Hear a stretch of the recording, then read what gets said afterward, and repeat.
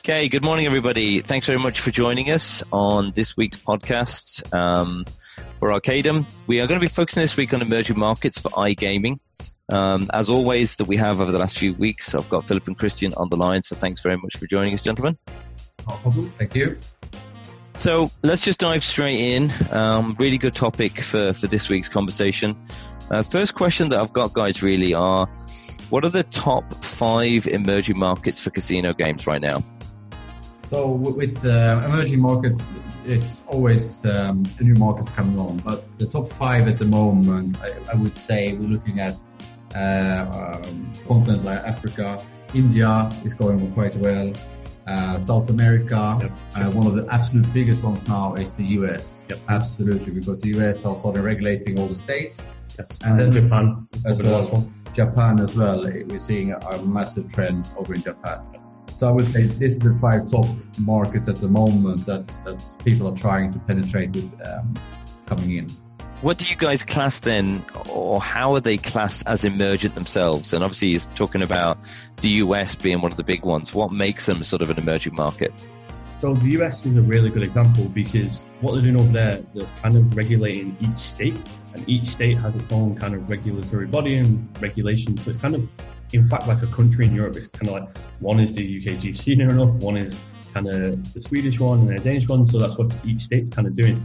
And it's actually impacting depending what state, because some states as well have kind of Indian gaming reservations, which then implement onto the state's regulations. So it's kind of, you have to see what happens in each state before you can kind of see what you're going to do in each state. It's really strange. And you can see a lot of casinos or sportsbook products going over and putting the flag down in a specific state and saying, this is our, New Jersey's ours. And it's really interesting to see how it's going. It's like the Wild West, but regulated Wild West. It's right, okay. It's fun at the same time. Do you think that's one of the things that's changed then and improved the presence of iGaming, that people are actually putting their stamp, on a specific state, in a specific area, saying, right, let's go. This is where iGaming is going to come next, and let's go for it. I think it's good for branding because, you can push your brand further in that state, and then it'll just expose to the states that are kind of side by side, and it'll just bleed into them, and then it gets obviously around the entire country. But I think the biggest thing about the US market is for such a long time, Nevada, the state with the land-based casinos, had such a grip. But I think it was loosening over the last couple of years, and that's why we kind of seen regulatory states. But then I think with COVID impacting them so much, you've seen like massive brands like Caesar Entertainment buying William Hill International, which is such a big deal. What was it, 3.5 billion or something like that? Yeah, it's a massive acquisition there. Yeah. And for Caesar Entertainment to do an acquisition like that of a company like William Hill, that means that they mean business for the online world in America. So I think in the US market we'll see a lot of changes moving forward, especially with, as Philip mentioned, all the different regulations in states. It will be really hard to have a full picture of everything that's happening. So I think it will be an interesting journey to see how this works out. And I believe that this market will actually be flourishing as much as Europe has been in the start of iGaming, if not already very, very soon. Yes, totally, because the players are used to, sports betting being not legal in some of these states, and casino being a very land-based, outdated kind of feel. But now they're coming into the fresh world of online gaming where it's completely different. You actually see it feels like a video game, and the graphics are better, and the RTP is actually more in the player's favor. And because in Vegas slots, they tend to be 70% RTP or lower, whereas online it's around 95, 96, 97. So they're going to be getting a lot more bang for the buck, as the Americans like to say. Pardon the buck. But I feel just not even the industry as well, but players are going to want to play on the online sphere more because they're going to get value there, and they're going to get more entertainment as well, and they can do it from home. Cool. So just talk a little bit, guys, then, if you wouldn't mind, just about the sort of some experiences you may have had actually physically working in these markets, these emerging markets, and how you can bring that to Arcadem. I used to be the casino coordinator for Latin AM for Betson, and part of my markets were Peru, Brazil, Chile, and more of the Latin markets. And I was working on the established brand that was Betson, but then they launched the BetSafe brand as well in Peru and Chile. So I got to kind of experience what it's like to work on an established brand there that's been there for 10 years, dominating the Peruvian market, and then also working on a brand that's owned by the same company, but trying to build up a reputation there. And you learn about players' trends, because for me, obviously being from the UK, it's a completely different culture, and the players work differently. So it's a lot of lessons, and that's what's exciting about an emerging market, because, you know, Peru, Chile and everything, you learn about their cultures, but in, for instance, the African continent market, you can learn about that. The US market, Japanese players are completely different as well. They like everything to be very formal, and you look at every single rule in the game just to make sure they know what they're talking about. So I think it's more a learning curve for everyone, because you have to learn about that specific culture and that specific, you know, country's play style, and then you can benefit by, you know, targeting some of your games there, or just improving your game experience overall.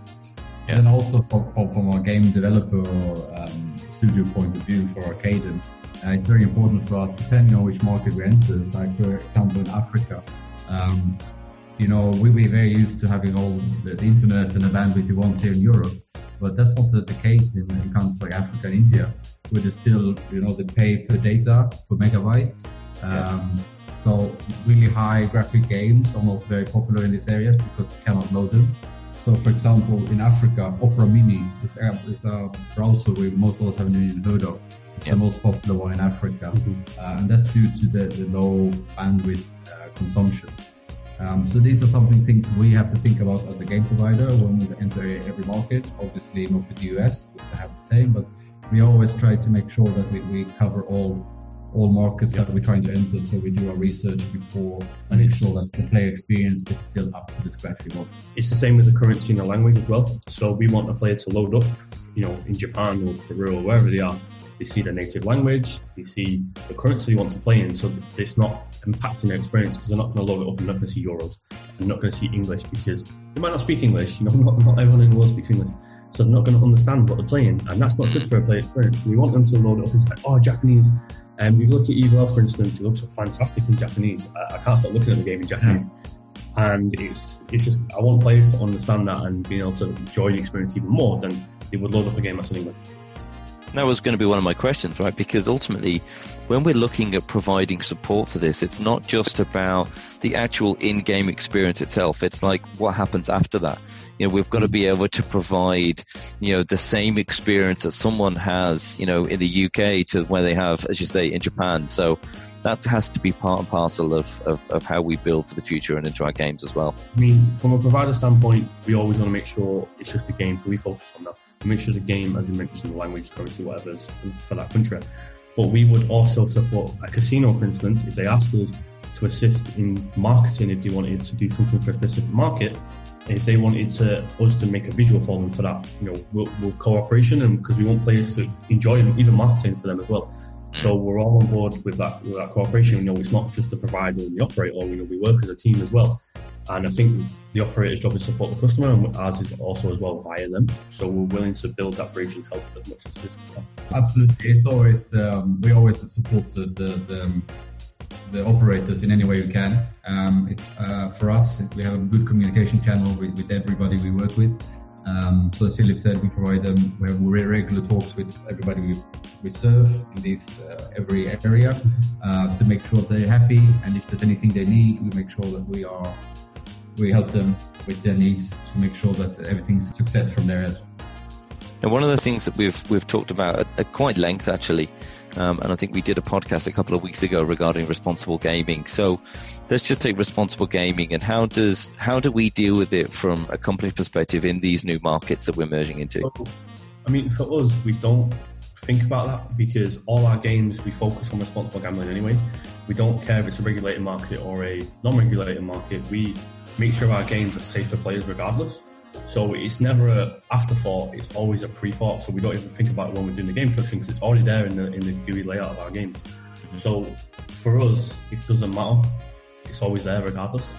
And at the end of the day, we want to make sure the games are safe. So that's what they are. Yes, and also as Philip just follow responsible gaming, as we had the podcast a few weeks ago, it's always in our forefront, in our minds.